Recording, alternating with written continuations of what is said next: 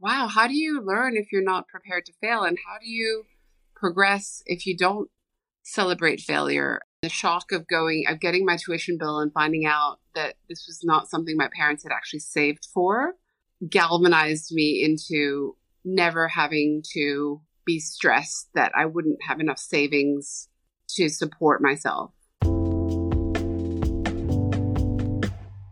I began my career as an analyst in New York, then worked in Europe, Japan, Hong Kong, and Australia in senior executive and leadership roles with Merrill Lynch, Goldman Sachs, HSBC, and JBWere.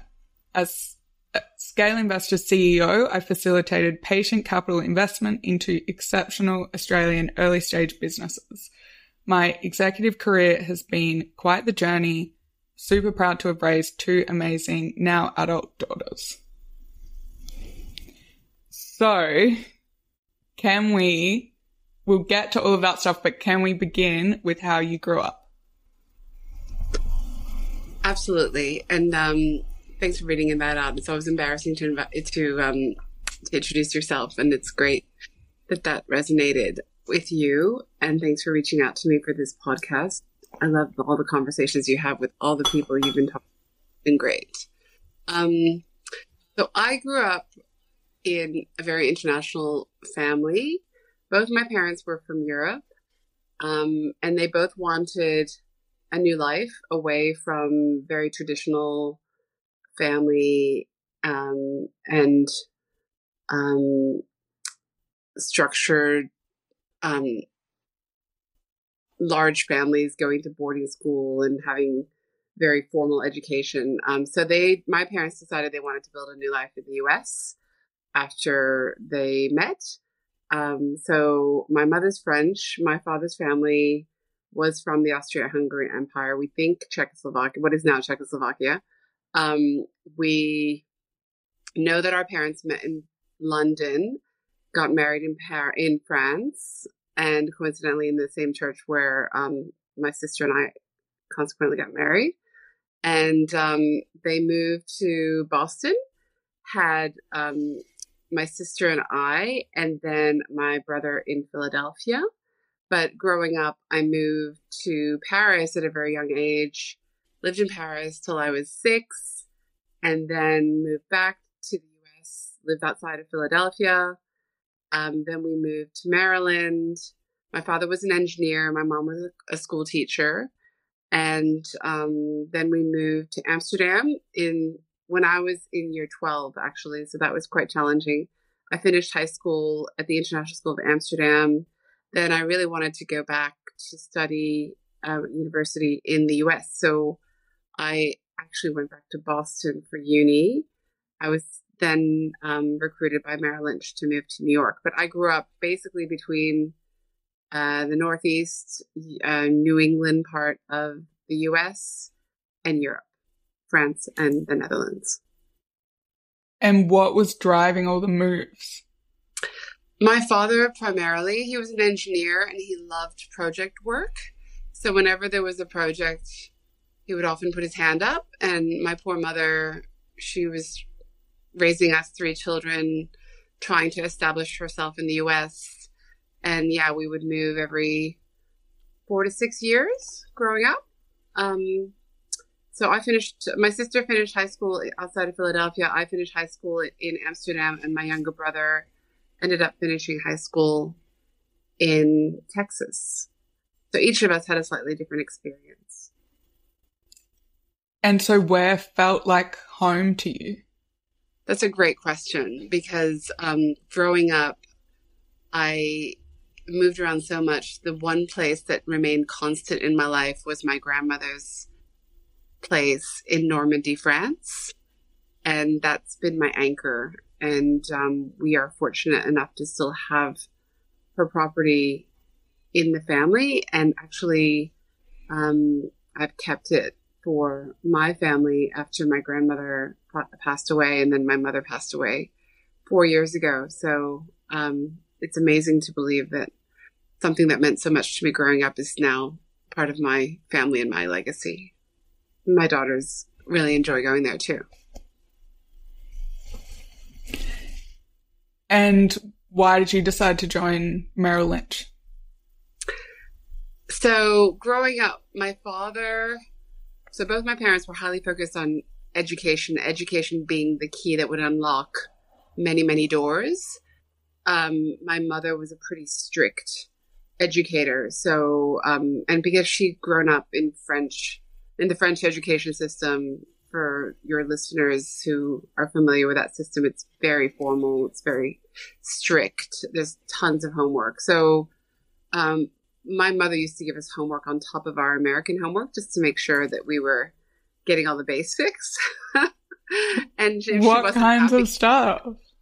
Oh, the spelling, math. Lots of rote learning, lots of handwriting, actually, because she didn't like the way they taught handwriting in America, which is funny. And my handwriting is terrible because I kept getting confused messages about handwriting. But we did a lot. And then I think I just learned how to push myself at a very early age. I'm the middle child. But my father, being quite technical, he also said, when I was quite young, he said, study whatever you want, but make sure it's a technical subject. And that really stuck with me. So when I went to uni, I studied economics and mathematics. And my father was suggesting I go into pharmacy or engineering. He really wanted me to follow a technical path. He said, look, Ariane, you're really smart. You should be doing something highly technical. And I grew up in the mid-'80s and finished university in the mid-'90s. So at that time, I was getting caught up with everything that was happening in the 80s and 90s, having grown up with Reagan and having grown up with what was happening with privatization in France and across Europe. I was fascinated by markets. So I ended up really wanting to explore Wall Street.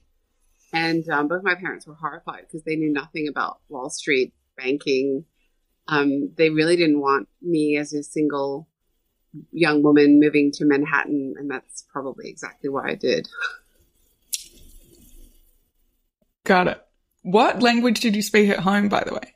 Oh, great question. So we used to speak French with my mother, but my father was not a fluent French speaker. So we did end up speaking English because I had speech therapy when I was 9. One of my American teachers said that I had an accent, and it was a big no-no in America at the time to have a French accent. So they kind of taught me out of it. I remember going to speech therapy once a week and them teaching me how to pronounce the TH sound, the. I couldn't say the. I used to say ze, and it took me months to get away from ze into th. Wow. And were your siblings the same?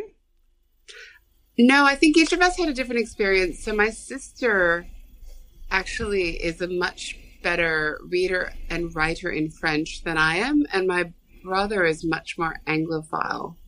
But all three of us are very functional, especially when we're in France, because we've got a very large family. My mother was one of 9 children, and she was the only one who left France.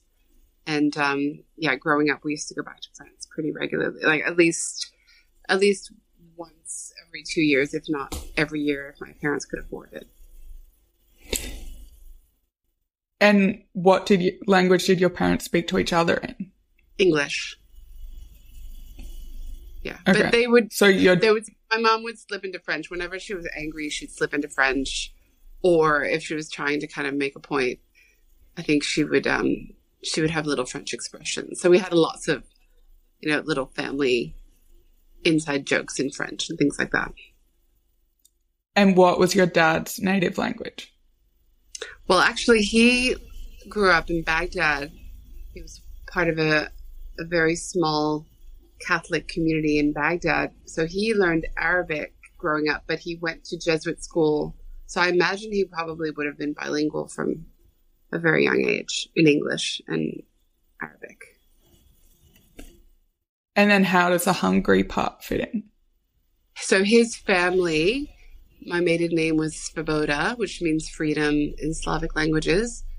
His family, I think 4 generations ago, moved from the Austro-Hungary Empire to Baghdad. They were crystal merchants, is the story that I've heard. But I don't know which exact part of the empire they're from. And there's interesting anecdotal evidence about the Svoboda family and who they were back in the 19th century. But yeah, his branch of the family ended up in Baghdad, Iraq. Is some of your family still there? No. I had an uncle, my father's older brother, who was there, but he died and didn't have any children. Have you visited?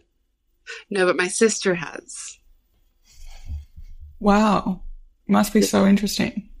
Yeah, it's a really interesting family heritage. So my uncle on my father's side, he was the head of the architectural school of Iraq. And he studied in London. My father got a scholarship from the Iraqi government to study engineering in London. So they both studied in England, and my father ended up staying, and that's how he met my mum. And your mum was there teaching? Yes. Nice. And then where did they ultimately stay in the US? They moved back and forth. So they met in the UK. And I heard a story that whenever they had a fight, she would go back to France, and then he'd come get her. They'd make up. And then this kind of went on and off for a couple of years. And then he got his job in the US, and he said, okay, great, we're moving to the US. And she's like, no, we're not engaged or anything. So he's like, I'm not going to get cornered into an engagement or a marriage. So off he went to the US. And then I heard that 3 weeks later he called her up and said, okay, get the wedding ready, I missed you. So they did get married in France, moved to Boston. I think my father's first job was with Honeywell. It was either Honeywell or Exxon back then. Yeah, and he was working for a range of petroleum companies, primarily in the US, but then we went to Amsterdam because he was working at Royal Dutch Shell for some time. But yeah, they were mostly in the US, but we did do a couple of stints in Europe. So when I was growing up, I spent some time in France and then in the Netherlands. And then by the time you were working at Merrill Lynch and starting your career, mm-hmm. Where were they then, or where were they in their retirement? So they moved to Houston, Texas after I finished high school. So I finished high school, moved to Boston. My parents and my younger brother moved to Houston, Texas. And they basically stayed there. So after I graduated uni, I moved to New York City as an analyst with Merrill Lynch. And my brother graduated high school. He stayed in Texas and went to University of Texas. And my parents stayed in Texas until my father passed away in 2000. Yeah. And your brother's still there, right? Correct. Okay, so what was Merrill Lynch like? It was amazing. So to join Merrill Lynch in the mid-90s as an analyst was exactly what I wanted. I was at uni, I was working really hard. So I'm just backtracking slightly just to give you context. But when I went to uni, I joined the rowing team. I had 2 part-time jobs. I was a full-time student, and I was just living life for the first time on my own terms, which I absolutely loved. And then going to New York was an extension of that. So, I really loved going to museums, running. I joined the running club around Central Park. I loved checking out the clubs in New York. I loved being young and an analyst with a whole class of analysts. I think there was about 150 of us, around that amount, and they were recruited from some of the best schools across the US and the UK, because they brought all the analysts together at the same time in Manhattan in the summer. So they hire you when you graduate. You start the program in the summer. New York's really hot. A lot of people in the office are, kind of waiting until they have a vacation, but they're really grilling the analysts and getting you immersed in accounting, finance. We learned all about the different asset classes. We were just given this really intensive 6-week immersion course in preparation for the Series 7 exam, which is like the U.S. brokerage exam, at the same time of being young and free in New York. And we all had to obviously organize our own accommodation. So many people had never lived in New York before. And it was the first time I'd worked that intensely and well with other smart people who were interested in the same thing. So being in that industry and something that we all had applied for and that we've been recruited for, it was just something that brought people together. And I loved that sense of community, which I hadn't really felt before, probably a little bit in high school when I was at the International School of Amsterdam. But it was just on a bigger scale, and it was intense. So, but you weren't alone. So you were going through this really intense program with a bunch of other people around your age. And even though it was intense, you had support and you had people you could study with other people for the Series 7. If there were concepts that didn't make sense, you could catch up after sessions with, the debt finance guy, for example. I remember there was a guy who gave us like a 4-day crash course on corporate finance, and he was talking about his shares in Starbucks, because Starbucks had just floated and nobody had ever really rated a coffee chain. And he was saying, this thing's going to go great. And half of the analysts were like, that sounds like a terrible investment idea. It's just all those things that I got an opportunity. I was so fortunate to be immersed in that time in finance, in, almost the epicenter of what was going on with capital markets. And so, sorry, going back to uni, what was the motivator for you to have 2 part-time jobs? Oh, so my parents, having both been educated in Europe, were not that familiar with the U.S. Tuition scheme. And my sister had applied from the U.S., so she was considered a domestic student. But because I applied from Amsterdam, I was treated as an international student. So the fees were much higher for me than for my sister. And to put it bluntly, my parents weren't prepared to pay U.S. tuition for me. But I didn't find out until basically when I received the bill. So my parents were encouraging me to take a gap year, but I really, really wanted to start university. So I made that commitment that I was going to contribute to my education and basically pay as much of my tuition as I could. Wow. So you were just really motivated to go. 100%. I really wanted that experience because my parents were encouraging me to study in Europe, but I really, really wanted my U.S. university experience. Why was that? I think just having seen what was happening in the U.S. and the opportunities, it's such a meritocracy. It's what you make it. Whereas Europe and then and now is still not as fast paced when it comes to finance. If you look at equity markets, and I started investing at a very young age, just, following companies. I used to work at places like The Limited. I don't know if anybody remembers those places, but when in high school, I remember when I was working in the store and then they listed and the shares just went gangbusters, and I could just see consumer activity in action and being part of that, and then following the shares in a company that I was a consumer in, and knowing that I could participate in that investment story was just riveting for me. And then I really wanted to understand how these markets worked domestically and internationally. So I just didn't feel like I'd get close enough to it all in Europe. I thought it was a lot of the business activity in Europe and other parts of the world was much more opaque to me than listed markets in the US. And it probably emerged gradually over time. But having had my economics and math degree, I really wanted to apply it in a practical sense. I didn't want to go into a more academic path. My sister studied science, and she went on to do her PhD. She went down a much more academic path, and I'm immensely proud of her.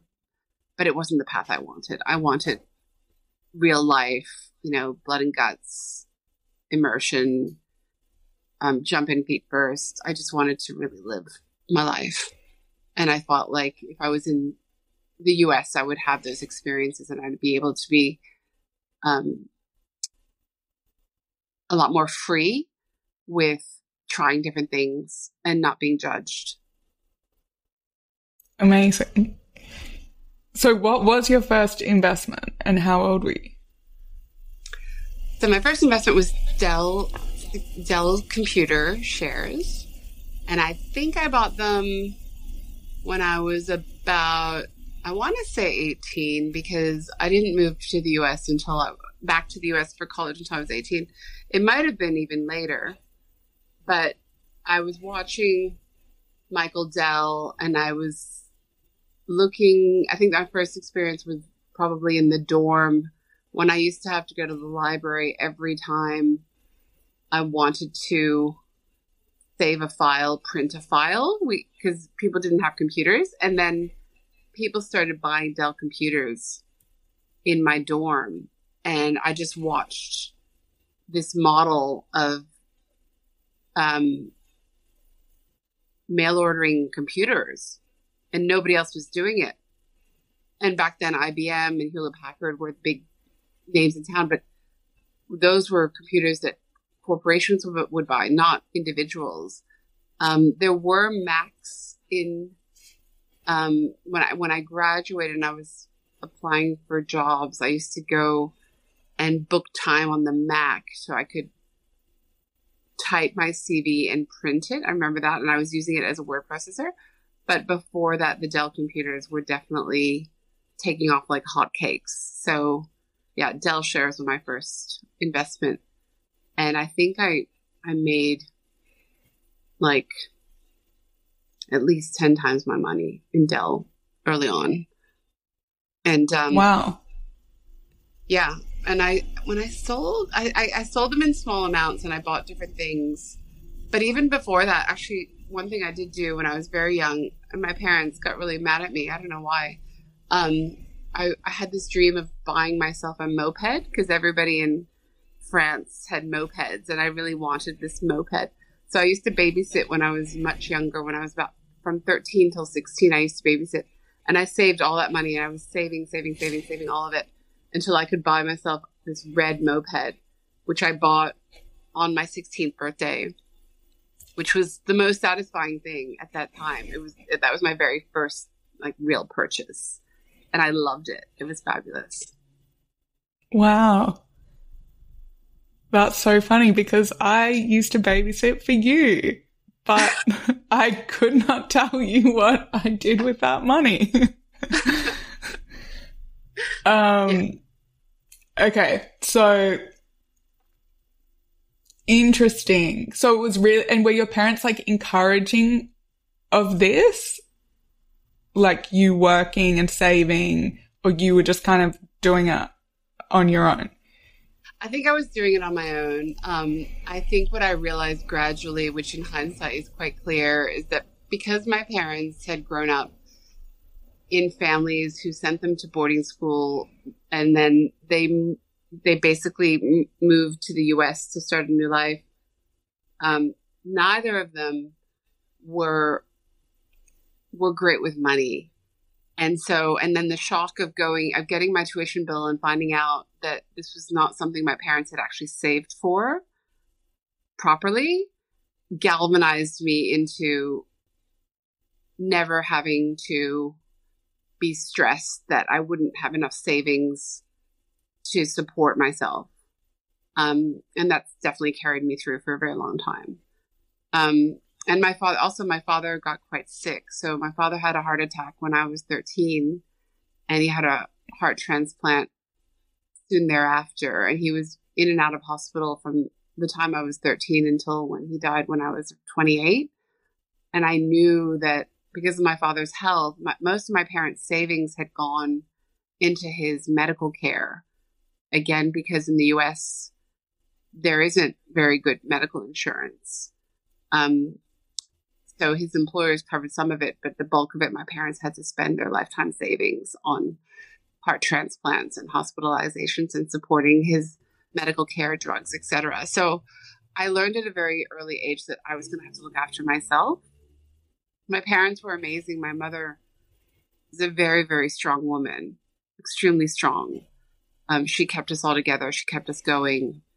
But I probably realized subliminally quite early, and then subsequent to that, just really pushed and drove myself to be able to support myself and succeed.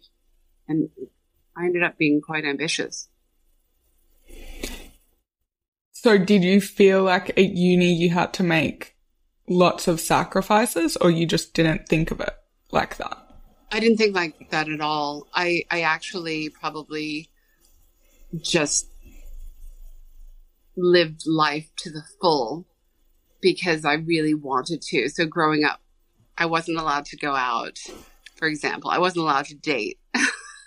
I wasn't allowed out at night when we lived in Amsterdam past like 10 o'clock, and all my high school friends were going out all night doing God knows what. So my parents are pretty strict. So when I got to high school, to uni, I just really just wanted to live life to the full.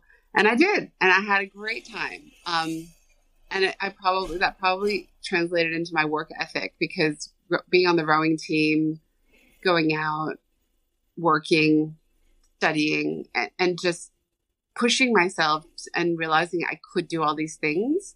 In hindsight, I probably burnt the candle at both ends, but I was young, I was free, I was happy, I was making friends, I was exploring, I was learning new things, I was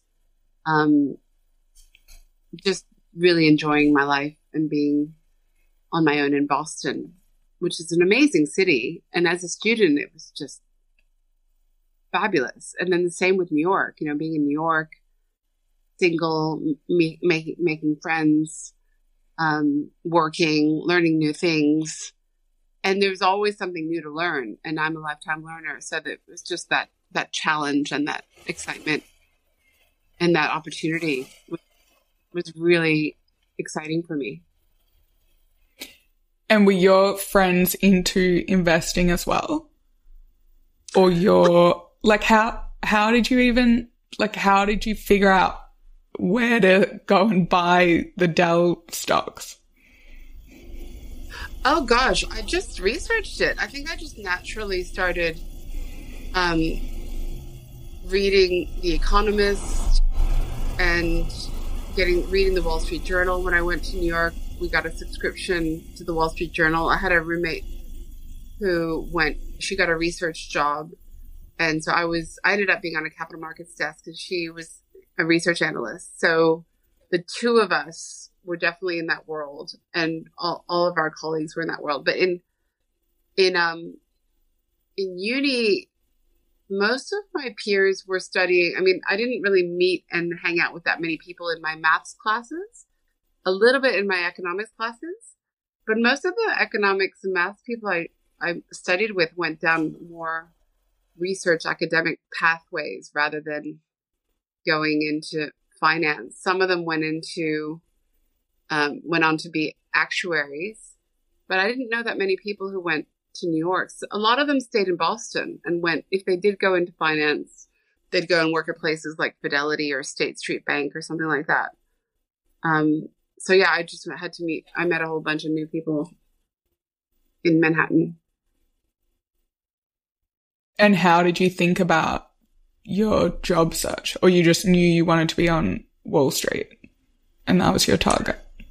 Well, actually, my job search was focused on New York or Paris. So I was determined that I was going to go and live and work in either New York or Paris. I was lucky because I have a French passport and I'm an fluent French speaker.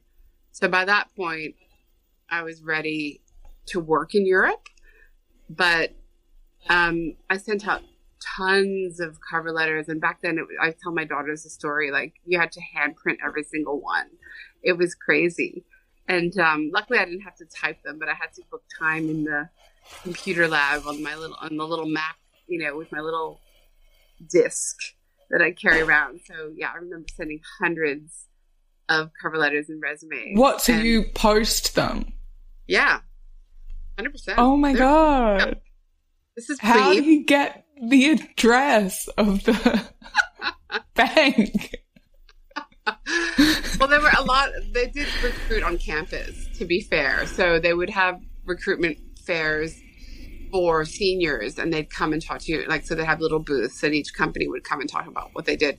So some of the jobs I applied for, I would meet the recruitment team at those job fairs. But I don't think Merrill Lynch came to I can't remember actually. But I got really good at researching who to send the resume to. And I remember later when I was actually working at Merrill Lynch and I was working in Tokyo and I was seeing people getting their nieces and nephews or, second cousins or whatever, sending their resumes in. I'm like, nobody helped me with this because, there was a lot of people referring their family or relations to jobs. And I was like, oh, I didn't know that was a thing. I thought that was unethical. But now I realize that there's a lot of that happens. So you were sending it rather than like the HR department or something. You were figuring out, okay, I'm going to send it to this banker. I was figuring out which team to send it to. Yes. So first I would check if they had a program because somebody had said to me, if you can get into a program with a corporate, that's a really great way to go. So I researched all the different undergrad program, corporate programs, which are still great, as you know. And then I just kept sending things out until I started getting responses. And then I had a ton of interviews. And I did get some interviews in Boston, but that kind of reaffirmed for me I really wanted to move to New York. And the jobs that came back for Paris, it wasn't going to be easy for me to go and interview in Paris. And nobody had offered to, there was no way in hell anybody was going to fly a 21-year-old, 22-year-old to Paris for an interview. But all the jobs that came back from Paris were not as interesting as what was emerging in New York. So, by the time I went through the Merrill Lynch recruitment interview process, there was a lot of phone interviews. It was a good fit by that point. And was it really competitive to get one of these jobs back then? Yes. As it is now? Yes. Very competitive. And what was the male-female split? Oh, gosh. I think there was about, I want to say 20% of us were women. Thereabouts. If that. Mm-hmm. And so what team were you in? So originally I was in the equities team, and the way the program worked was that you get hired as an analyst. You spend a year rotating on different desks. So you do a month, you do 12 different rotations. So you'll spend a month in finance, you'll spend a month in FX, you'll spend a month in debt, a month in equities, a month in operations, a month in technology. And at the end of the year, each of those departments has got jobs on offer, and they pick who they want to hire from the people that rotated through their desks and who they had a chance to work with. Got it. Have I told you my really stupid story about Merrill Lynch in New York? No. So my story is very different to yours. I had no idea what investment banking was. I didn't even know what my dad's job was, that's what. I just thought he wore a suit and went to an office. I didn't know. like by the point I was 22, and then everyone's talking about investment banking. I know I want to move to New York, but I just need to get a job. I thought I could be a waitress or something. I didn't know that it's not like in Australia where you're not minimum wage is not as high. So then I started meeting banks because I was like, okay, well, whatever, talk to these banks. And I was had an introduction to Merrill Lynch and was meeting someone called like David Lynch. And I was like, oh, Dad, I'm meeting the founder of this place called Merrill Lynch. He was like, you are an idiot. But I'd literally never heard of it. I don't think I'd heard of like Goldman Sachs even. So, well, it's quite different. It wasn't until I moved to Hong Kong much later that I realized that all these firms. So I think I'd interviewed with what is now Solomon Smith Barney, Morgan Stanley, JP Morgan. And it was only because I went down this rabbit hole of investment banking and I was already buying shares and I was really, really into markets. And I was like, this is what I want to do. Except if I'd gotten some kind of awesome role in Paris in fashion or something.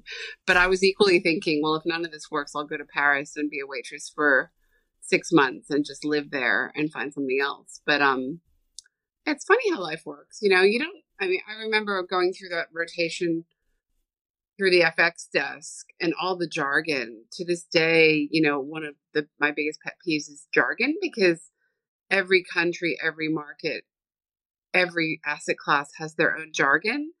And,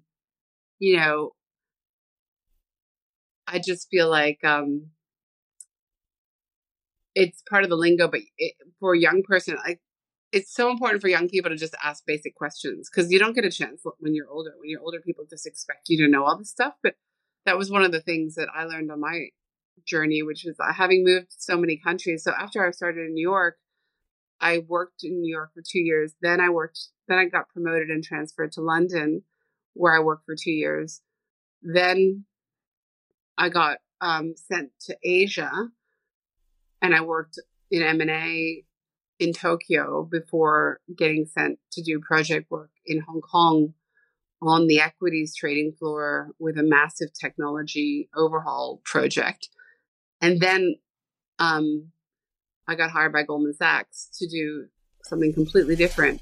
But having moved around to different firms and different markets and different asset classes, so I worked in equities, debt, then M&A, then almost electronic trading. And when that was coming in, you just get thrown all these different terms. And again, it's mostly guys. So it's very macho. And you have to stand on your own 2 feet, which sometimes, it's not that easy. I loved it. But at the same time, there were moments where, I felt like this foolish young woman saying, well, hang on, what are basis points? Like, when you're talking about basis points, what are you saying? Yeah. But yeah, I think people have to keep asking and not be afraid to ask.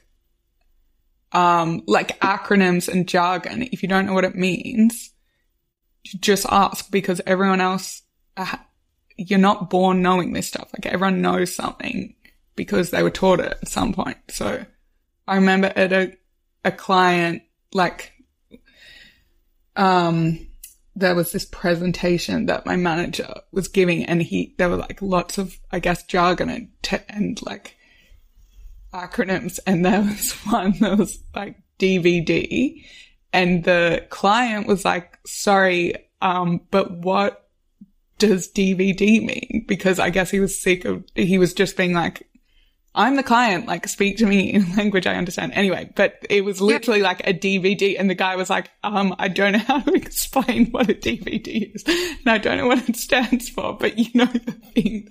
But it's like, yeah, but just ask if you're not clear. Yeah, it's quite simple, but it was amazing, and it still amazes me today that people who are immersed in these areas just take it as a given that everybody knows what they're saying. And usually by the time, you're getting into a certain conversation, you do. But if you've got an analyst or a young person or even a client, like, just be a plain English speaker. And when I started reading about plain English, I thought, this is great. And I actually used it. I used the term in a meeting in Melbourne once years later. I said, let's write everything in plain English.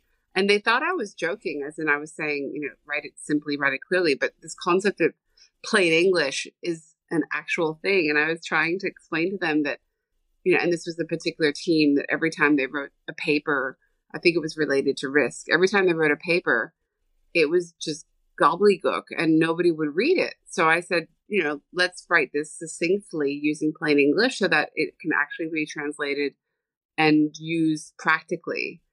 And I pissed people off by saying that. So I've kind of come full circle because in the beginning I didn't say anything. Then I would ask the question.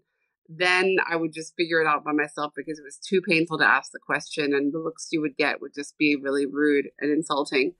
And now I'm back to, okay, how can I help you synthesize, refine, and explain this more simply? Because often when it's quite technical, many people will not be fully across it. And I feel like that's unfair, particularly to clients, customers, and even different parts of teams who may be performing different functions and may not be immersed in that particular technical area. So it exists in every single asset class: equities, debt, alternatives, real estate, everything.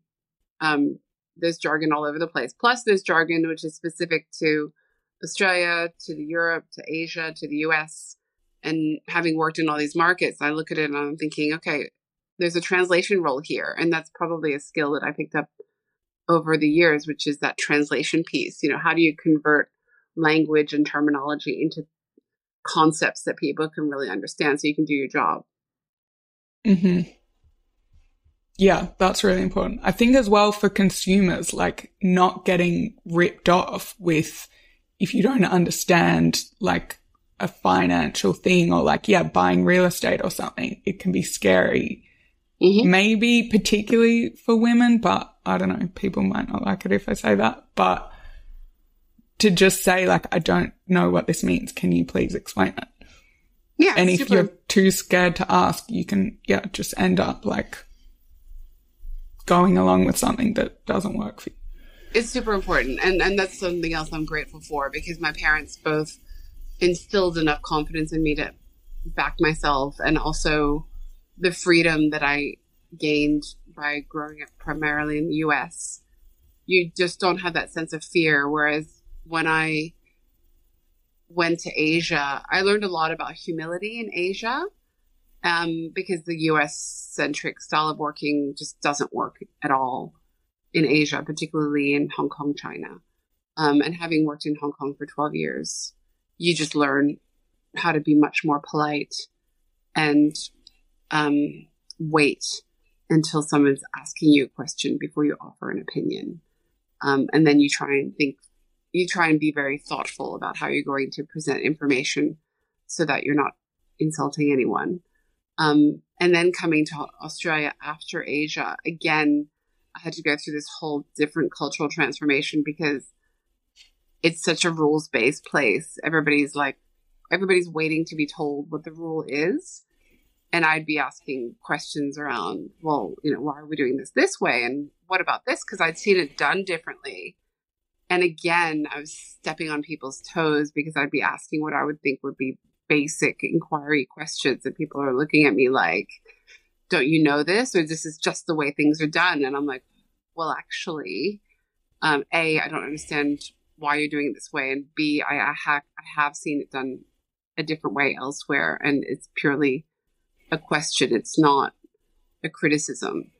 But I definitely learned when I moved to Australia that you have to be careful about how you ask questions, because people can be sensitive that you're criticizing them, because it's much more judgmental culture, I found, from other work environments that I've been in. That's so interesting because that's exactly what I found when I went home last. That I was just asking questions like, this doesn't seem to make sense to me. This rule, like, can someone explain it? And it was like, you cannot, like, people are shocked that it's like, I'm questioning something. It's like, but that makes sense because it's like people like the rules, or people just, the rules are given and then people follow them. And questioning, and yeah, it was like it was scandalous that I would ask, or people felt like, yeah, it's a criticism.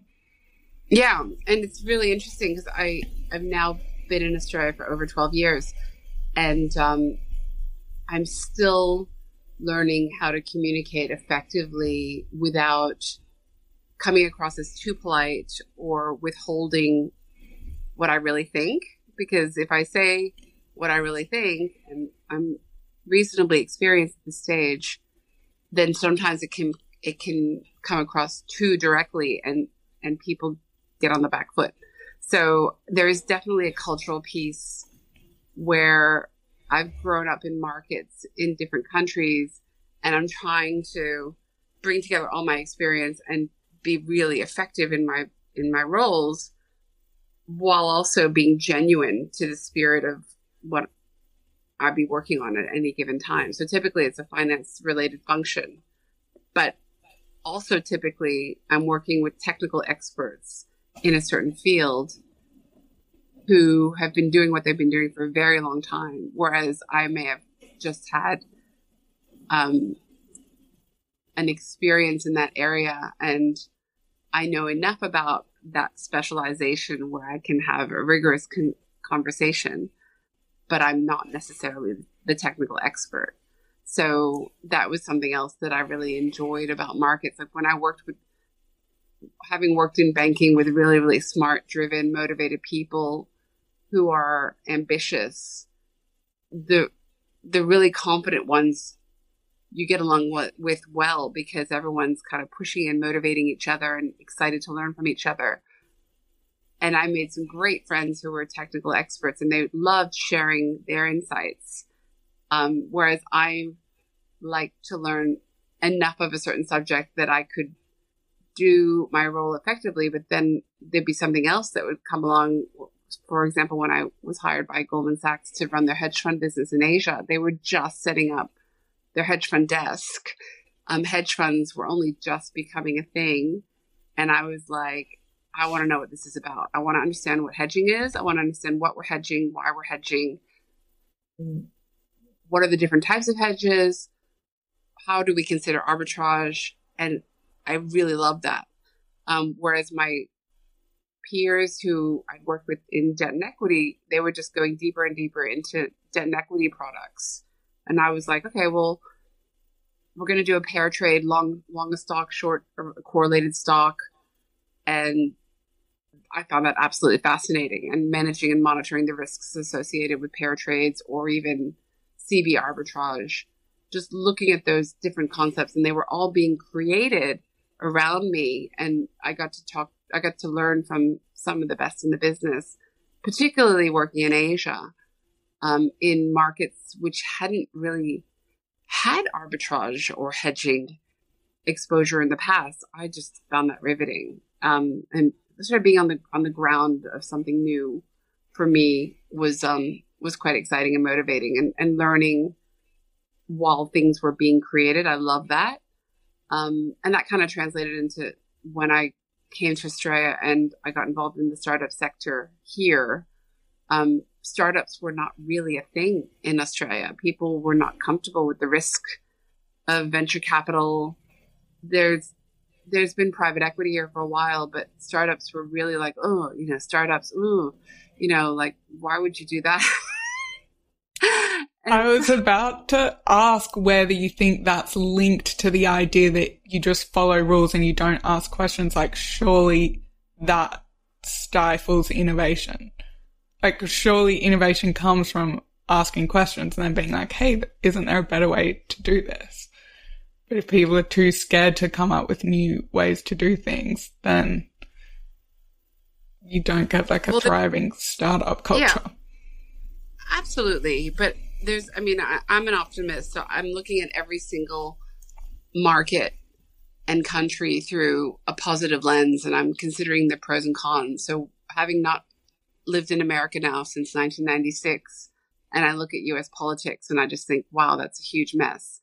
And I'm glad I don't live there anymore. But I appreciate how I learned to be ambitious, driven, prepared to take risks, comfortable with failure, the concept of freedom, personal freedom.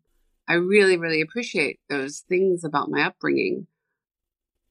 And so when I got to Australia and people were afraid to fail, for me, that was anathema. I was like, wow, how do you learn if you're not prepared to fail? And how do you progress if you don't celebrate failure? And I think my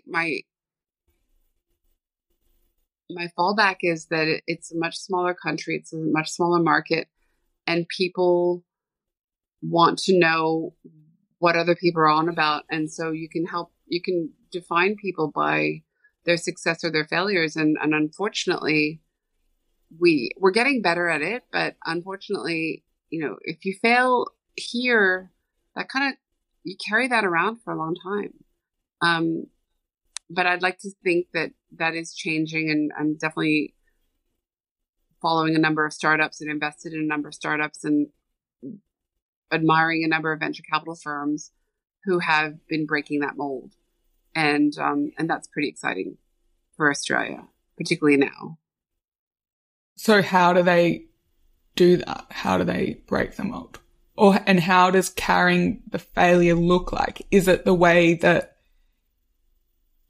attitude of people? So in the US, if you fail, or I think Israel is like a really great example, like Tel Aviv, yeah. The culture. I was there when they like failed the moon landing thing, and they were like, it's not a failure, it's an attempt, which is crazy that like tiny country is sending something to the moon when only 3 other countries have done that. And they're just like, it's an attempt. Like you just keep going. Whereas, so is it the attitude in Australia is more like, oh, because I remember you told me something once that it's in Australia, it's more like looking at the past. It's like looking at what someone's done. Whereas in other places, it's like looking at more forward looking. Yes, I'm trying to remember that conversation because I was thinking about a number of contexts. So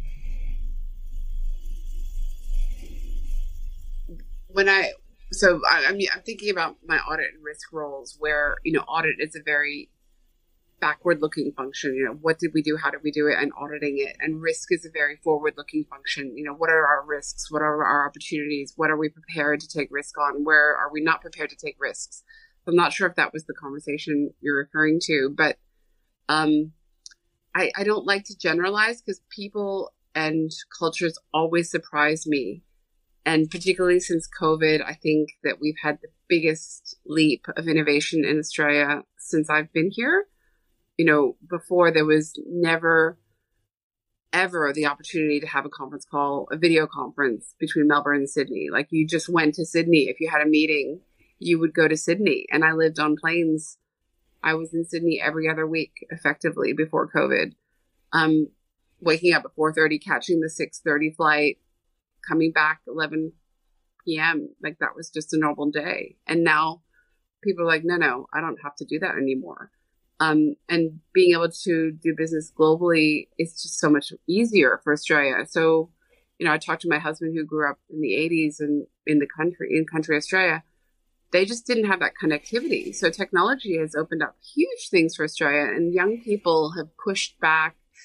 And because of COVID and because of isolation and because of everything that's happened in the last couple of years, I feel like we've really opened up different ways of working, and people are a lot more comfortable with being flexible about people working remotely. And also it's a huge country, so there's lots of people who have moved regionally and they are still able to do their jobs. It's completely fascinating to me, and I think it's a great evolution for Australia that you've got people working in roles in Melbourne, but from interstate, and they can. And people who are in the office 3 days a week and working remotely 2 days a week, like it's all happening. So I really don't want to generalize, but I'm just commenting on the experience I had when I moved to Australia originally as a woman in finance. It was pretty tough. I was surprised. I wasn't expecting to get pushback. I wasn't expecting to have to reprove myself. And I really, really wasn't expecting that I was going to have to almost relearn how one operates in finance in this part of the world. The basic concepts are all the same, but culturally, it's so much more network driven. It's so much more relationship driven. And in a way, that's a good thing because it forced me to push myself to get out there. If I'm left to myself, I will probably spend half my time reading and researching and the other half of my time talking to people to get information. But when you switch countries, you've got to actually talk to people. You've got to push yourself to meet people, and you've got to push yourself to inquire what is happening out there work-wise. So that was another opportunity for me moving countries to really get to know how to operate and how to work in Australia. And some of the feedback I got was quite surprising, but it is what it is. So I just made it work. But what kind of feedback? Things like, you look good on paper, but you've never really worked in Australia. So almost encouraging me to go back a couple of steps, a couple of levels, to earn my place. That was surprising. And how did you feel about that? I was disappointed. Really disappointed. I find it, I think there's something to be said for helping people understand who you are. And this is what I love about your podcast, Delia, which is, telling people your story so they can figure out, and the more astute people will figure out how to leverage your skills and experience for that company in ways that other people may or may not be able to do. And when I listen to the people on your podcast, I think that's exactly the type of people that you're identifying, which is people who've had different pathways and picked up different things along the way and applied themselves and been able to innovate as they went. But yeah, it was hard when I got here because I kind of assumed, and I had 2 daughters, so I was really driven to, and I continue to be really motivated to set a good example for my daughters so that they can feel comfortable putting themselves out in the world of work, and they can be comfortable having a family and working and doing all the things that I wanted to do for myself, which I found it periodically really challenging to do. Having a baby in Hong Kong, and then everybody in Hong Kong just goes straight back to work. So you don't really spend time with your children at all. And my parents were like, wait a second, you have children now. Aren't you going to spend time at home with the baby? And I'm like, I have a career. I want to continue working. I didn't work my tail off to get to this point and then decide I was going to stop just because I had children, but I also wanted to be with my children. So that was part of the family decision to move to Australia so we could have that balance. But then getting to Australia and not having childcare, not having my own family to rely on to help with childcare, and doing the sums and realizing that I was going to have to spend a fortune on childcare. And any role I took was going to have to pay a certain amount to be able to cover that cost. You really have to think twice about what work you're doing, your career, your industry, how family friendly it is. So yeah, there were a lot of points in my journey throughout my life where I sort of had to reevaluate and reconsider what I thought I was going to do. So every step of the way I had a plan, and then every time I had a plan, my plans changed because our family situation changed, or we had different opportunities, or we wanted to raise our family in Australia instead of in Asia. So you adapt. Mm-hmm. And what's like the main motivator for you as you think about your career? Is it just constantly learning? I'm definitely a lifelong learner. I love working on solving interesting problems. I love innovating and advancing through technology, and working with things and in companies that have purpose. So when you look at my background, the companies that I work with all have amazing purpose and are delivering for customers in very different but consistently purpose-driven ways, whether it be purpose around students or the environment or superannuation. All of the companies that I ultimately decide to work with are delivering something back to society, albeit very commercially. I'm highly commercial, and I do like growing businesses. I love the team approach so I'm doing a lot of board work. So I love working collaboratively with other directors and management teams who are equally driven and motivated to grow their businesses. I think that that's amazing. And because I've primarily worked in the private sector my whole career, that's part of my DNA. But I also have worked with the public sector. So I've worked with governments, and I've worked with educators, and I've worked with people who are really smart, who might not be as commercial. And I like the ability to translate commercial outcomes for the public sector as well. So, I've done a range of things, but what I really, really love is working with groups of people who are brought together with a common purpose and growing businesses commercially and sensibly and ethically. Mm-hmm. And have you always loved the roles you've been in? I've definitely had roles that have been more challenging than others. I've definitely had bosses who have pulled me up, and I think that that's been a good thing. At the time, those situations were challenging, but I've brought it on myself that I've put myself in challenging positions. So naturally, I was going to have challenges in my career. And yeah, I feel like I wouldn't be who I am if I hadn't have experienced challenge. Some of the challenge just came naturally through moving and getting different roles, but other challenges just came because I'm an ambitious, driven, professional person who puts myself out there, and naturally you're going to get knocked back a couple times. I've become a lot more mature and experienced around when I'm going to put myself out there, but there are moments when I continue to put myself out there more than I should. I have a very, I'm trying to think, like, I'm very open, and I like hearing people's stories. So I tend to be a lot more transparent, and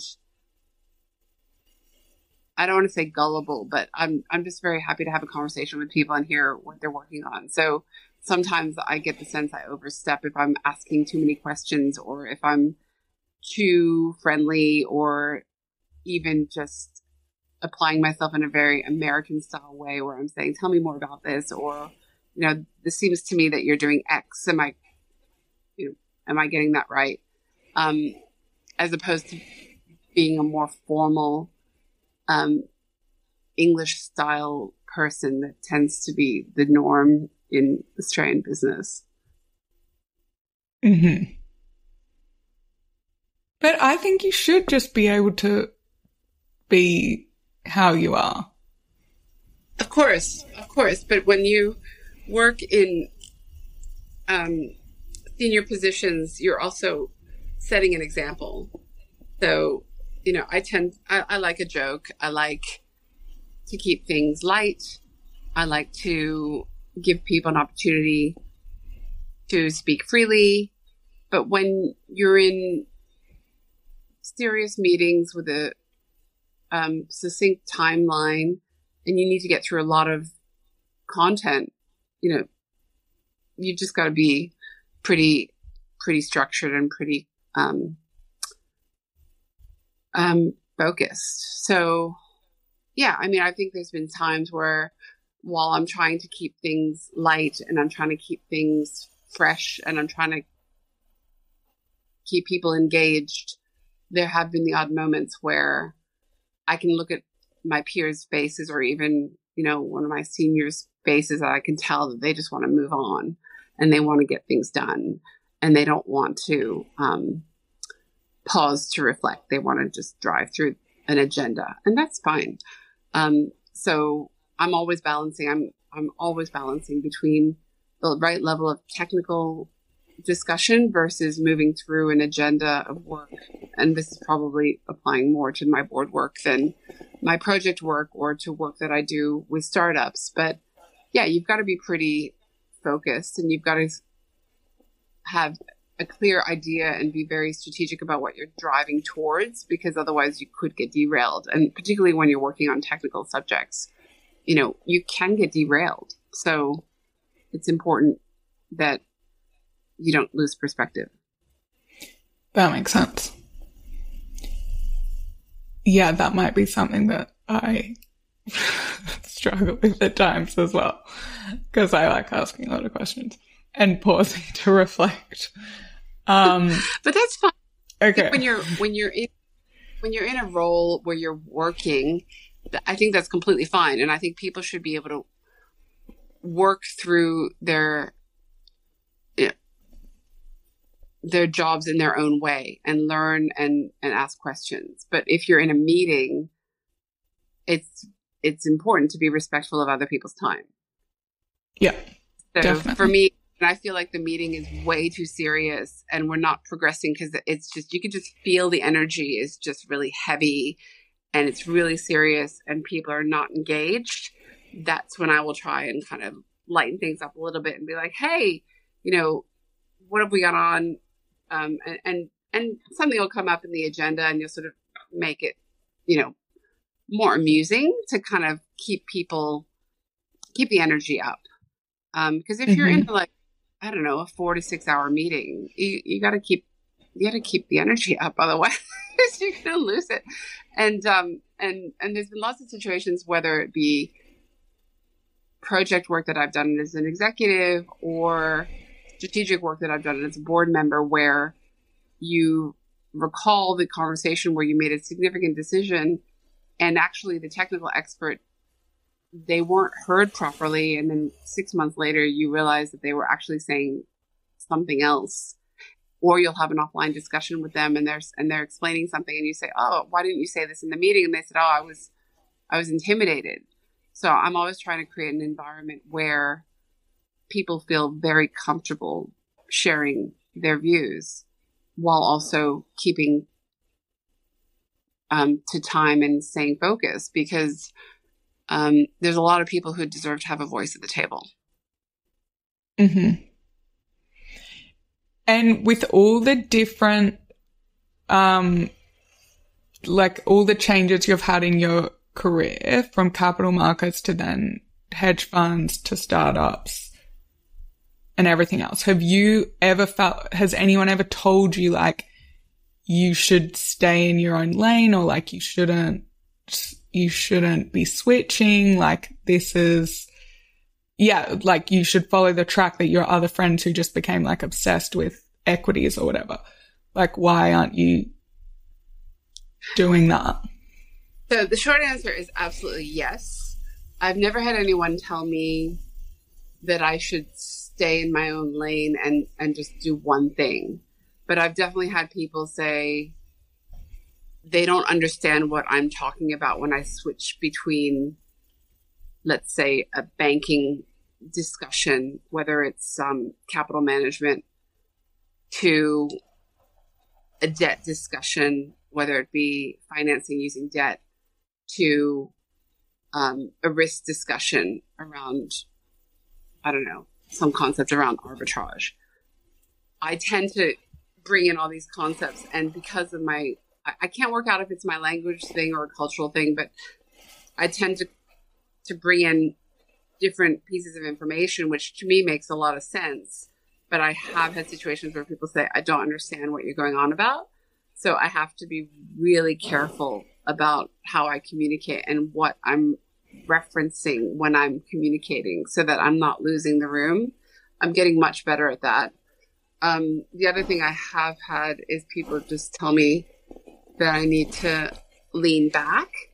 So, like just not get so engrossed in the discussion, not get so engrossed in the topic, and not feel like I have to add my own 2 cents. So particularly with board work, when you're working with executives and executives are working that hard. And I've experienced this from both sides because I've been a CEO and an executive, and I've been a board member. So as an executive, when the board is there, you're trying to be respectful and deferential, and you're trying to understand what they're asking, but usually they're asking things from a very high level. And as a board member, you're just trying to understand what the executives are working on. So I'm often trying to translate the two and split the difference.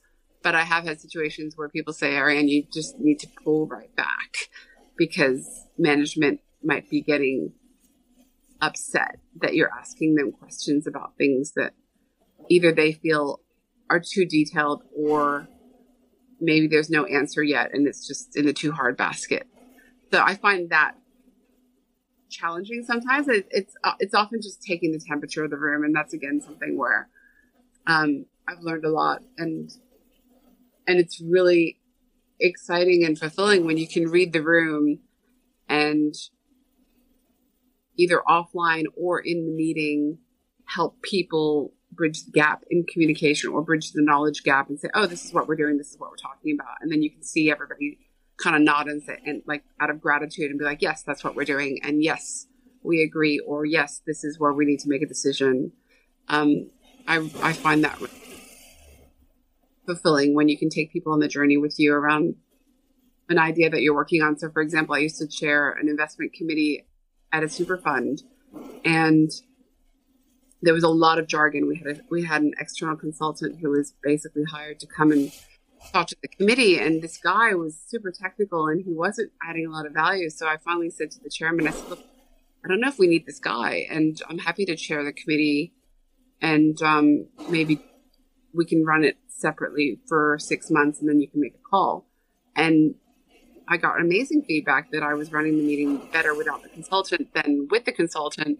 And it was just because I could use plain English, and the chief investment officer was doing a great job bringing in the papers. We would work together before the meeting and get everything prepared. So it was really clear and just run a really productive meeting. And that opportunity and that experience has made me a lot more confident about other things that I've applied myself towards. But my problem is I keep stretching myself and putting myself into challenging roles, and you have to be thoughtful about what you're going to take on and why. And for me, it's typically there's a finance element to it, and there's something that's happening currently where I think there's a growth opportunity, and where I'd like to believe I can add value in lifting a discussion or moving through something longer with another group of people, because I don't like spending too much time on academic topics as opposed to applied topics, if that makes sense. Yeah. So with confidence, did you stepping into any of these career changes or new roles or board seats or whatever, did you ever feel like I might be out of my depth, or you were just so excited for the challenge and felt confident? All the time. I think the only thing that drove me was my personal drive combined with people I'd meet who would say, you should do X. So, when I moved to New York, people were like, you should work on Wall Street. You love this, you love these things, you're good at math, you study economics, you'd be great. So when I heard that from a couple of people, I was like, okay, I'll do this. And usually I'm a big one for lead indicators. And I also now look at lag indicators. But if I have enough people around me saying you should try this or you would be good at this, I typically am more willing to try it than just going in cold. Because going in cold, I haven't been as successful. People have approached me for things that I never would have imagined I would have done, like building a risk model for arbitrage strategies and, realizing that we didn't actually have one.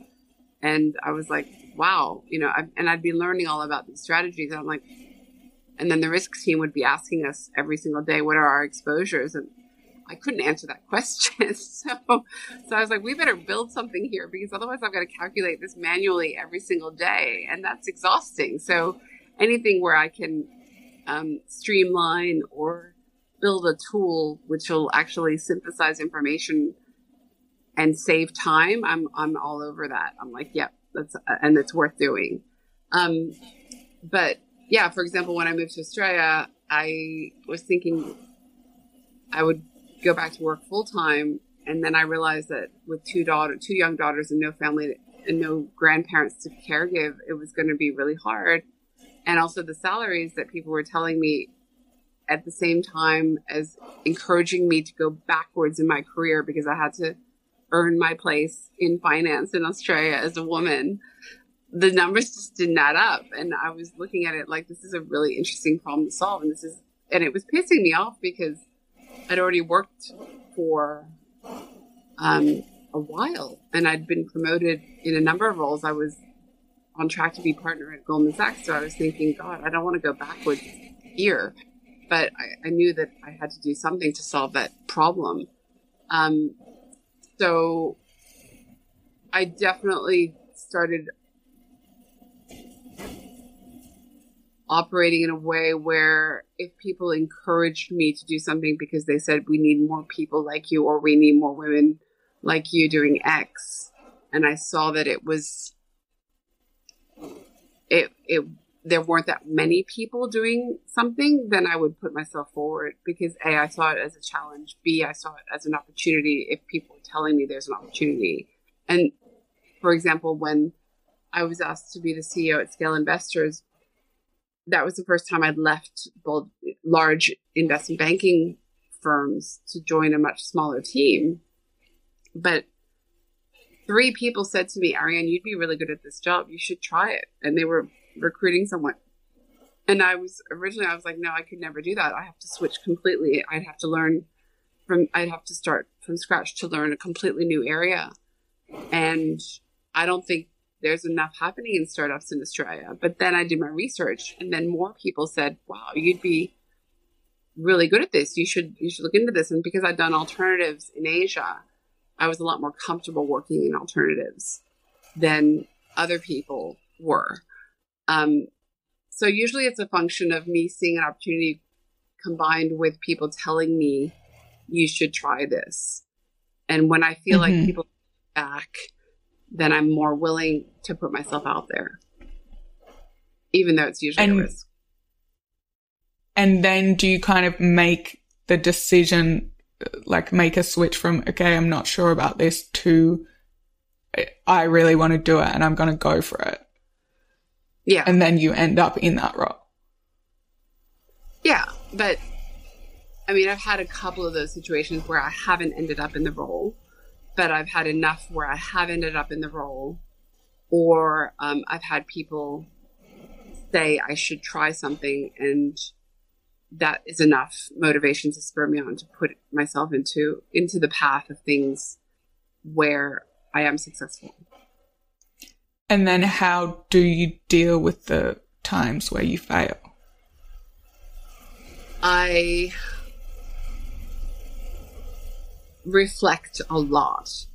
So I probably spend way too much time thinking what I should have done differently or what I could have done. But once I get through that phase, it's more, wow, what an amazing experience. And I learned so much doing that. And usually I have some really great people that I met through that experience where I wouldn't have otherwise met. And they become friends. And there's a lot of mutual respect derived by people who work through challenges and people who see you go through a challenging period. And that's probably been one of the biggest silver linings of any of the challenges I've had in my life and my career, which is I've met the most amazing people who have been there for me in ways that I never would have planned. So it's not something you look for, but when you experience challenge, whether it's personal or professional, there's usually one or two people around you who can see what's going on, and the really high quality ones help get you through. And that's pretty special. Mm-hmm. So you have gratitude basically for these failures. Yeah. Okay. There's so much more I want to ask you, but we've already gone for an hour and 20, so we should probably start wrapping up. I want to ask you the last 3 questions that I ask everyone when I remember. But is there anything else you want to say before that? No, I think it's been wonderful talking to you. I'm always happy to hear what you're interested in exploring, but I hope it's been helpful, and I'm happy to chat anytime. Thank you. No, it's been so helpful. It's so interesting just to understand, I think especially that young age bit where it's like you're coming into the world when you're figuring things out, and then it's like, that point where you found out your parents actually couldn't, you had to help contribute to the tuition. It's like that, how that affects your mentality, and then like what happens from then. It just seems to make so much sense. Like when you look at anyone's life who's achieved a lot of things, it's like, okay, how did it happen? And you can go a long way back. Okay. So first question, do you have any kind of mindfulness practices, or what do you do to stay grounded? Great question. So there are 2 things, and probably I really focus on them as a function of COVID, because I've never experienced such limits to my personal freedom and my ability to get out into the world, except through COVID in Melbourne.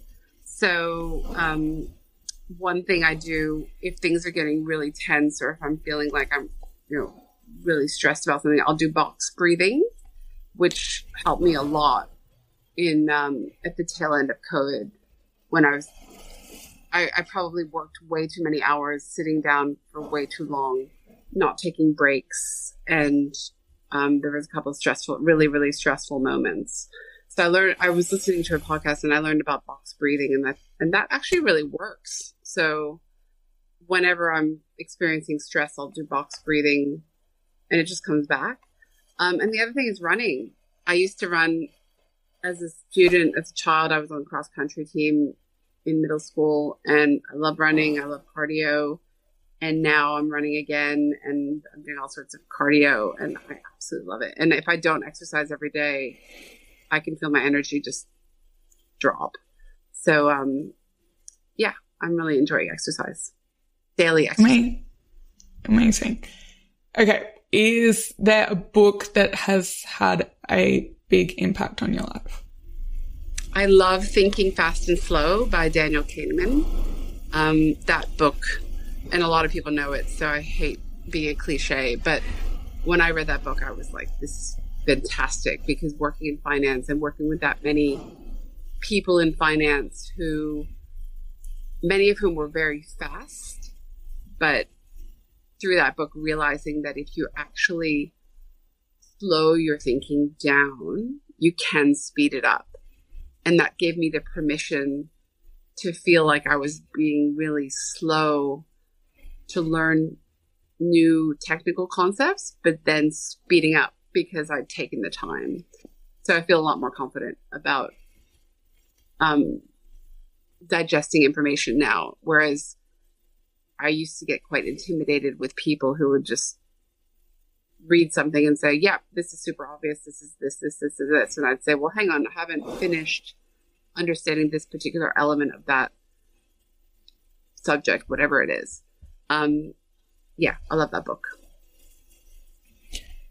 And last questions, which 3 words describe the best version of you? Wow. Okay. I should have prepared for this one. The 3 words. So I am authentic. I am